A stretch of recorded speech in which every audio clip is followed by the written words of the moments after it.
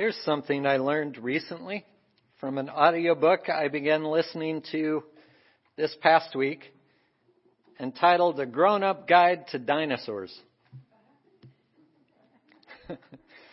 Stegosaurus was already a fossil by the time Tyrannosaurus rex roamed the earth.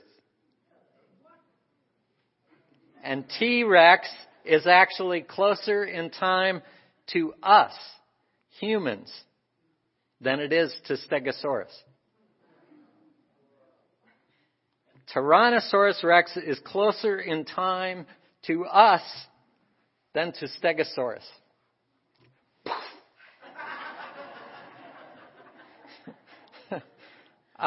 Yeah, fascinating, you might be thinking.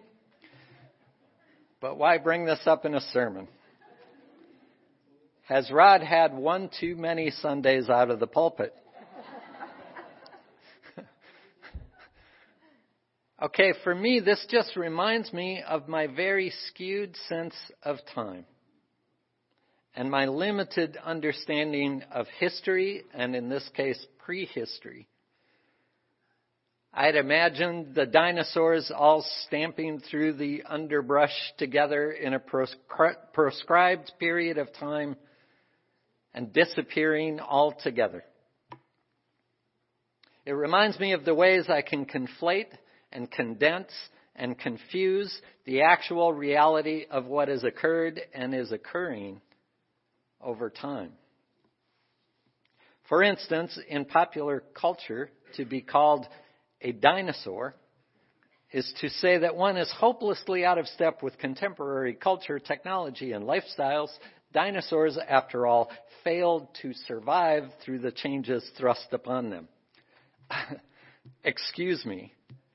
This same audiobook informed me that dinosaurs dominated terrestrial ecosystems for 170 million years.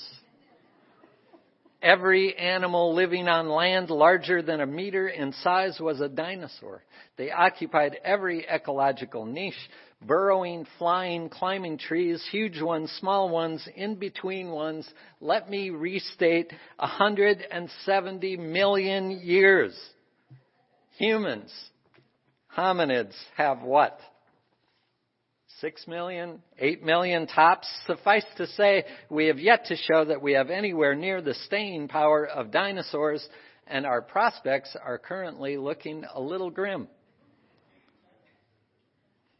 However, my intention today is not to leave you with a grim outlook for the survival of our species and or a renewed appreciation of dinosaurs, although they are awesome creatures indeed.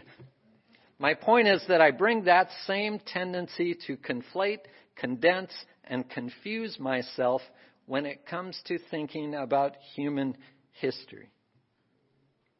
I sometimes wonder, for example, what it must have felt like to live in times of momentous change. The birth of a nation, the fall of an empire, the dawning of one age, or the dimming of another.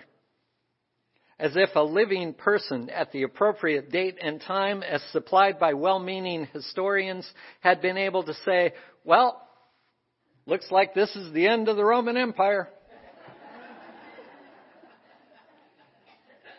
Or how nice to be here at the birth of the Enlightenment. As if people can examine the waves of change as they happen rather than just trying to stay afloat, to rescue others from the turbulent waters when we can, and to patch our own boats as they are sailing or sinking. For instance, I read the words of our call to worship by Thomas Merton. We are living in the greatest moment in history, a huge spontaneous upheaval of the entire human race, not a revolution planned and carried out by any particular party, race, or nation, but a deep elemental boiling over of all the inner contradictions that have ever been, a revelation of the chaotic forces inside everybody. This is not something we have chosen, nor is it something we are free to avoid. And I think, well, that must have been what it felt like, Tom, but this was written somewhere around 1966, and the promise of that was never quite actualized. And it sounds like it may relate more to our present time rather than Merton's time, at least when he talks about a deep elemental boiling over of all the inner contradictions that have ever been, a revelation of the chaotic forces inside everybody, more descriptive of our present time, as if those were two different times, today and the day he wrote that in 1966 or thereabouts, as if that could not have been true when he said it, and that it had obviously already been happening for him to notice it, and that it could not still be true today, still be happening, still be real, that this is what living through this kind of change feels like. It doesn't happen in a moment or in a day or in a week or in a year or in a tidy and artificially truncated period of time. What if we are in the midst of forming and being formed by and reforming and being reformed by the shape of things to come, right here, right now? And as I was browsing through Notes of a Native Son by James Baldwin, there was a part of me thinking, I really should take something from a more contemporary work. This was written all the way back in 1955, after all, more than 60 years ago. Geez, there were probably dinosaurs roaming the earth.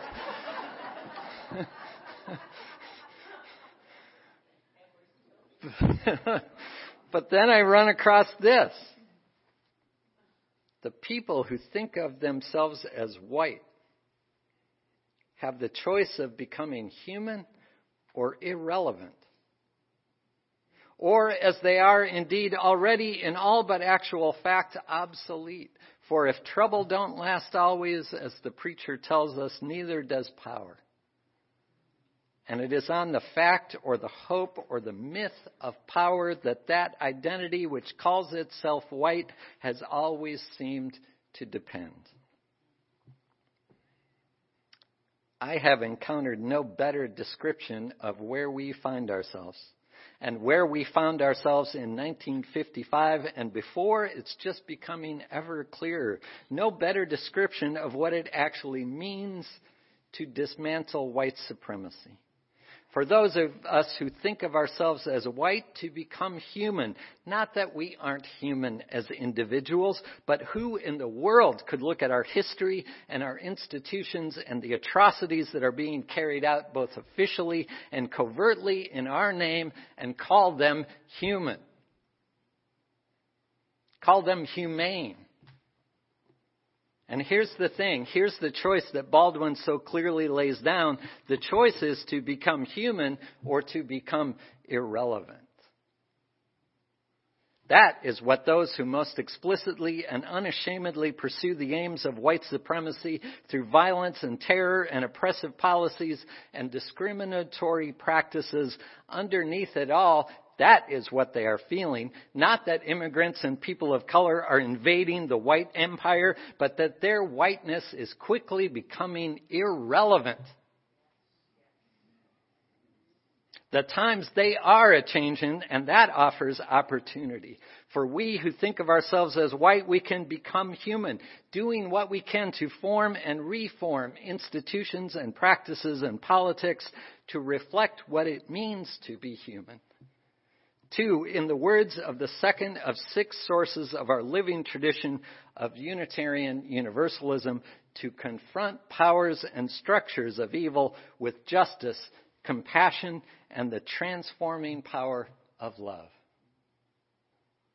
Or we can heartlessly, mindlessly, soullessly defend the fact or the hope or the myth of power on which that identity which calls itself white has always seemed to depend.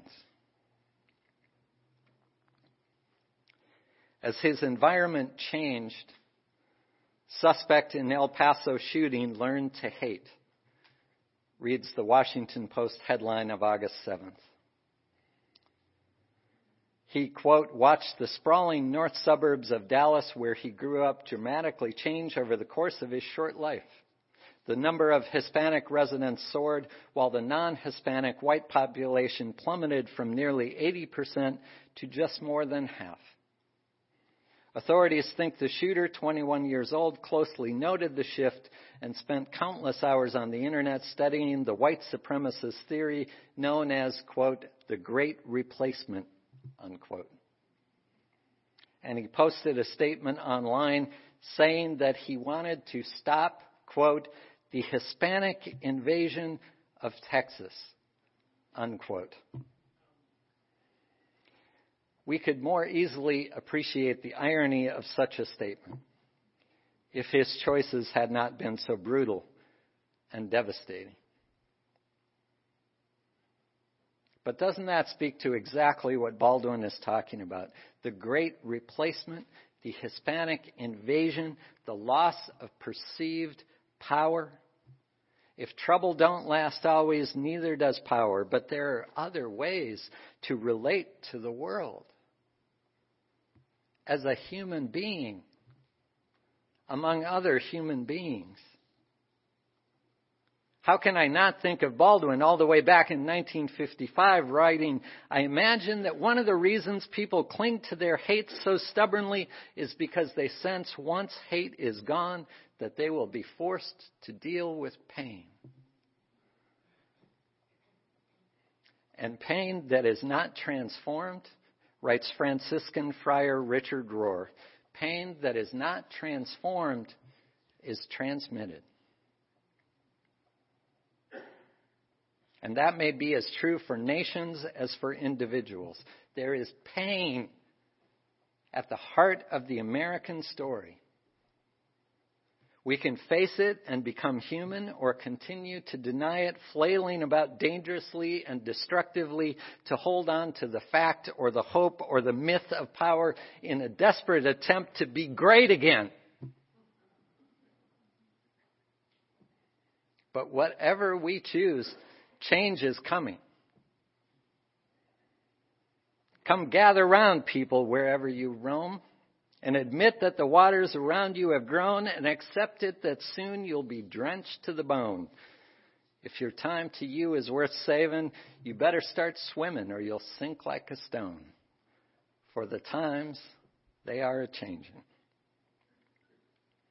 I remember when I first heard that song. My brother had purchased the album with a young, serious-looking Bob Dylan on the cover, and I was captivated by the many images that piled on top of one another and the rhyming verses that lodged in my head, and it made me feel like just maybe I could be part of something important. There are some great lines, right? Come mothers and fathers throughout the land, and don't criticize what you can't understand. Your sons and your daughters are beyond your command. What kid wouldn't be drawn to that?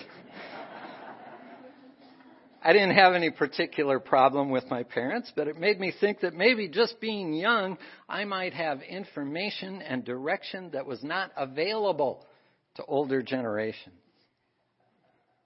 Don't criticize what you can't understand.